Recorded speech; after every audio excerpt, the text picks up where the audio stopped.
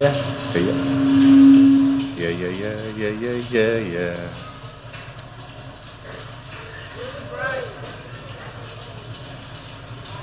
Amen.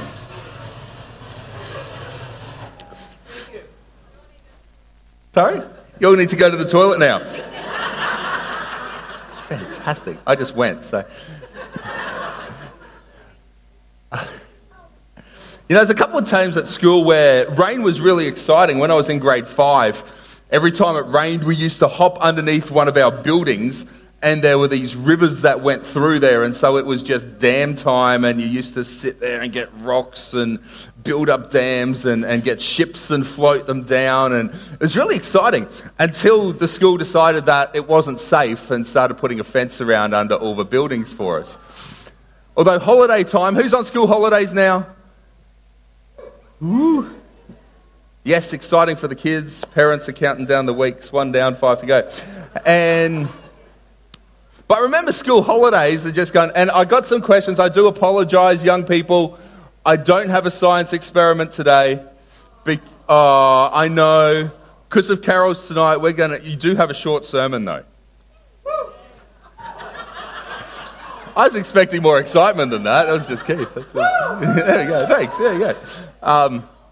Holidays, I disliked the rain. It wasn't fun because you couldn't go see friends. I lived next to the bush.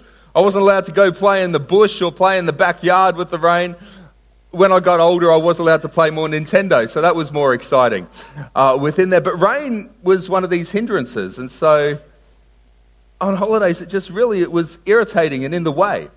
And so maybe if you think like me, what Elijah said to Ahab over the school holidays, I'm thinking I might talk some of the big stories in the Bible. We'll just do some stories in the Bible.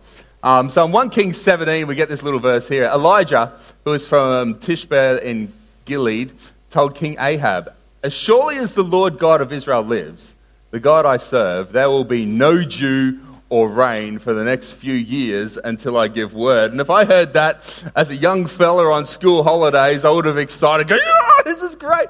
I get to go out skating and hang out with my friends. This is wonderful news that there's not going to be any rain." However, the king didn't think it was that good.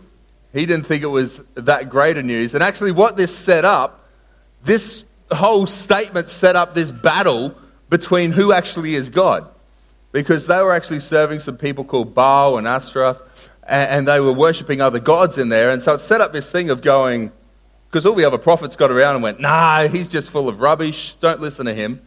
So it's set up, is God God? Or is Yahweh God? Or is Baal God? And it set this conflict up. And more than that, it set up this whole scene of going, is Elijah someone who is the voice of God in this place? And so you got to think, someone comes to you and says something like this, you think they're going to hang around and watch what happens. Someone comes and gives you big news, they usually want to see your reaction.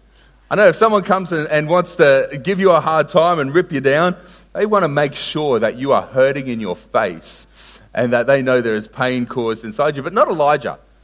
He does this and he takes off, and God says, "I'm going to look after you by a brook."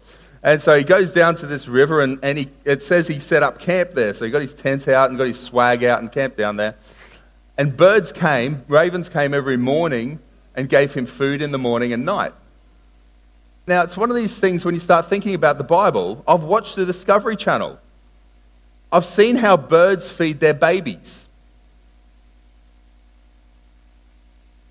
I really feel bad for Elijah. If it happened like that, did the ravens go out, catch some worms and snakes, get up there, chew it up, and fly down and say, "Okay, Elijah, open up," and they flew down and dropped in chewed worms into his mouth? And I've seen what that's... I hope for his sake it wasn't like that, but that's what went on. And then it said the brook dried up, and so he went and he stayed at this widow's place. And the widow that he met said, "Hey, how about you give me some food?" He was a typical university student at this point. Walked into someone's house, what is there to eat? Or a teenager at this point. And so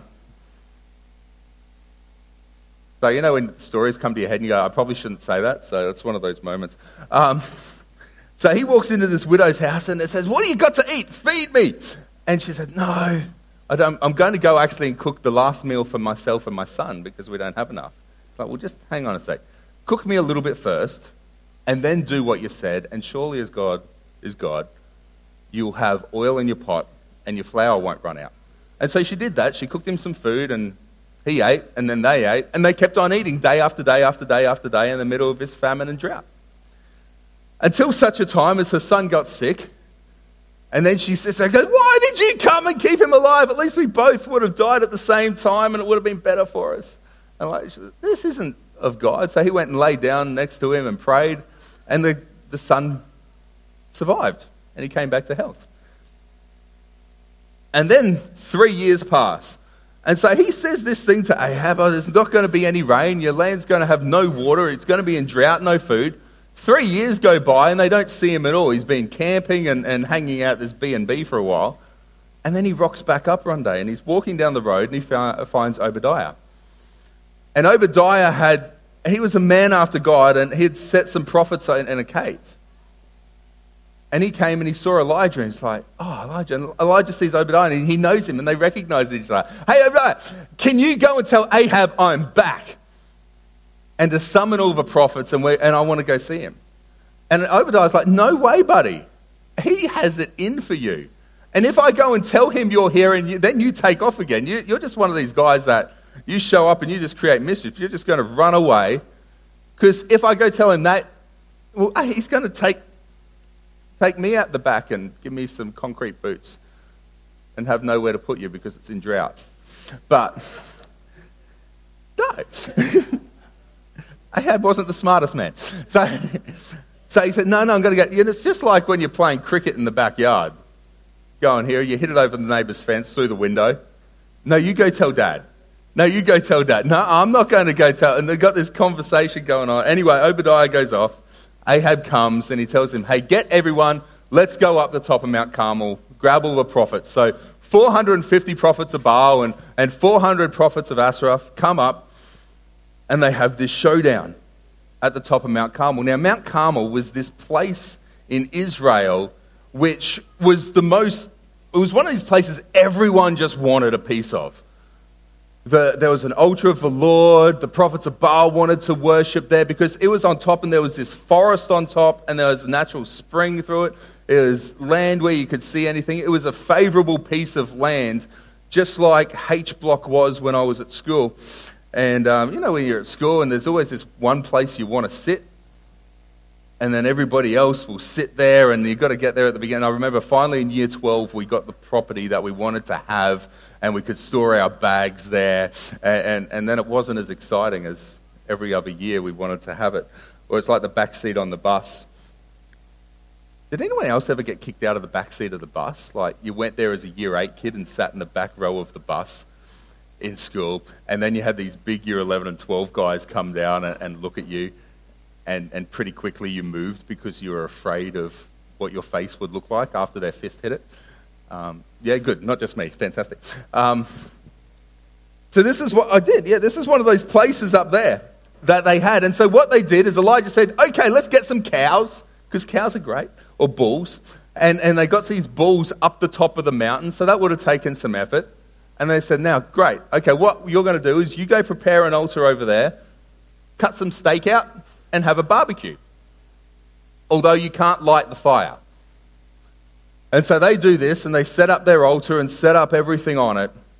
And then it says they start dancing around some random fire dance. Now, I don't know what fire dances look like, but yesterday I was cutting some downpipe out with my grinder, and for some silly reason I didn't wear glasses at first, and I didn't wear long pants or anything like that. Yeah, thank you for the shake of the head there, David. So I went and found glasses pretty quickly, but I know what the fire dance looked like from the sparks on the grinder that were hitting my leg pretty soon. So I reckon they're dancing around doing this whole thing around this altar for the next, well, it was 3 hours at least that they were dancing around the altar. And then actually the whole thing, what they started to do is they started to self-harm. Self-harm's not a new craze that's come in now. It's in the Bible and it's there. We'll talk about that at another point on how that's just there. But they started to do that.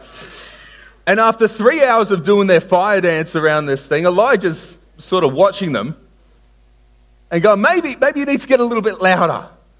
Shout a little bit louder. And so they start dancing more and shouting louder around this altar. And eventually, Now, you can just imagine Elijah's sort of sitting down. Well, if it's this weekend, he'd just be sitting watching The Ashes and enjoying Steve Smith and just going, what happened to Mitchell Marsh? How did that ever happen? Within there, and just sitting there and going, oh, there's something going on. Hey, I know, your God's on the toilet. He's gone to relieve himself. Maybe you need to call the louder. It's just like when you go knock on someone's door and they don't answer because they're at the back of the house on the loo. And so maybe your God, Baal's just sitting on the toilet, so you need to yell a bit louder to him. And after 3 hours of this, he goes, finally, nah, that's it. That's it. Come over here, everyone. And he finds the altar of the Lord, and he goes and collects rocks. He goes and finds the finest rocks laying around the place. Who likes collecting things? Hang on, Josiah likes collecting rocks. He comes home everywhere with rocks. Remy comes home everywhere with things in his pocket. You used to collect sand, buddy. Did you know that? You collected sand every time you came home from school. 2 pockets full, 2 shoes full. It was exciting, and it filled the back of the car because he'd take his shoes off as soon as he got in the car. It was just so wonderful.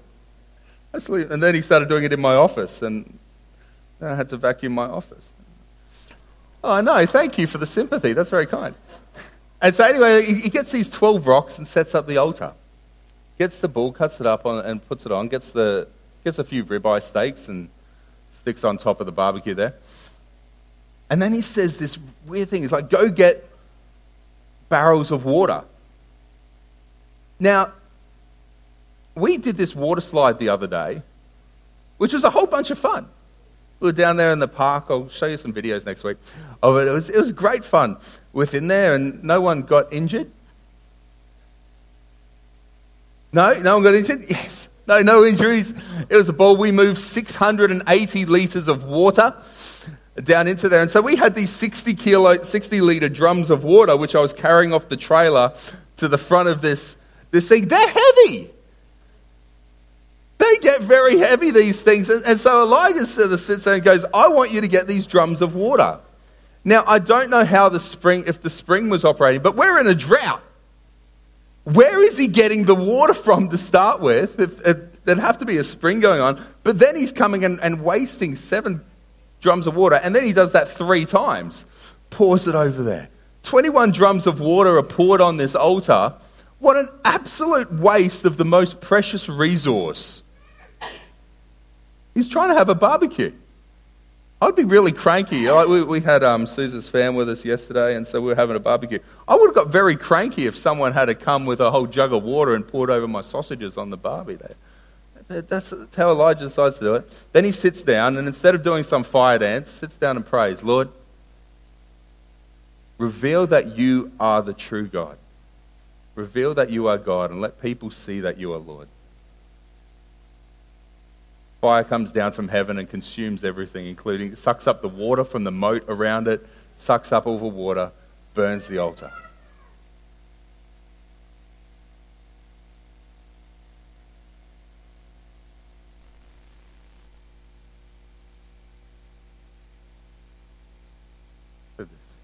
At the usual time for the offering, Elijah walked up to the altar and prayed, O Lord God of Abraham, Isaac, and Jacob, prove today that you are God in Israel and that I'm your servant.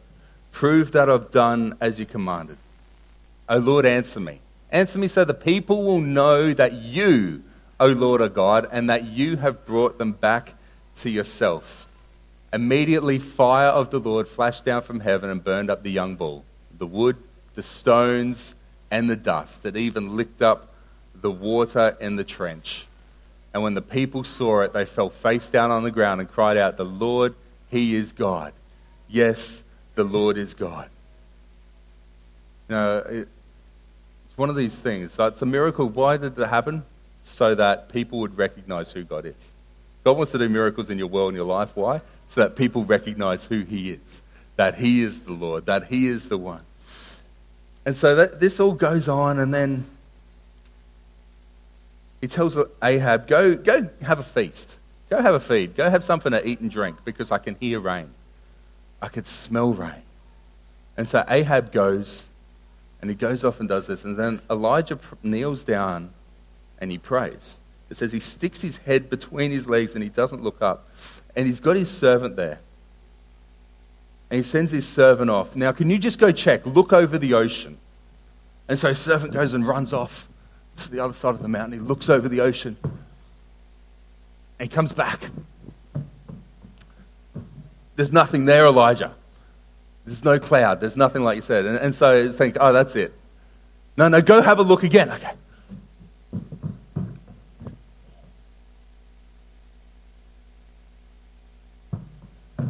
There's no cloud, Elijah. You think by this time it'd go a bit easy. No, go have one more look. Okay.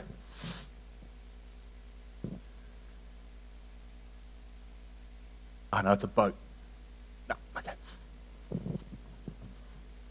No cloud there. And so this goes on, and 7 times, you think by the 7th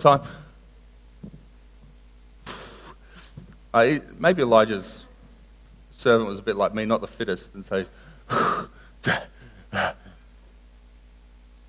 he comes back on the 7th time and says, I see the size of a hand. I see a cloud coming up from the water the size of a hand. Coming there, and he says, fine, go. And he goes and finds Ahab. He sends Ahab home. Ahab must have been having a feast near him. He says, go home. And then Elijah wraps his tunic in him. And you know Elijah was fit because he ran and overtook Ahab at this point. Faster than Usain Bolt. We're getting slower as the years go on, not quicker. And so Elijah gets there, overtakes him, and then you have the whole next part of the story that goes on in there. But, you know, the thing of the Lord is this. You might have been going through a dry part in your life. There might have been something in 2017 that just feels like it's lacking that substance, like biting into a dry steak, and you're just like, this just isn't quite right. It just leaves that empty taste in your mouth, and you're just longing for that juiciness to be there, that tenderness and that moistness that comes with it. Maybe it's in the area of your health or your finance or your friendships. Maybe there's been something that's been going on in your life where it just feels, maybe it's in your time with the Lord and it just feels dry. It's lacking that life within there. Maybe it's a time in your world that the gods need to be challenged. Maybe it's a time in your life where the true God needs to come out and say to the rest of the things in your life who he really is. Maybe there's things that you've been giving your attention to and your focus to and your energy to and your value to, which you've been lifting up higher than the Lord, been lifting up above God's place, been lifting up as more valuable in your time and more, giving it more attention in yourself, paying more tribute to it than you have to the Lord. Maybe it's a time in your life for it to go up Mount Carmel and to sit down and go, Lord, would you reveal who you are to these other areas of my life? And then watch as rain comes.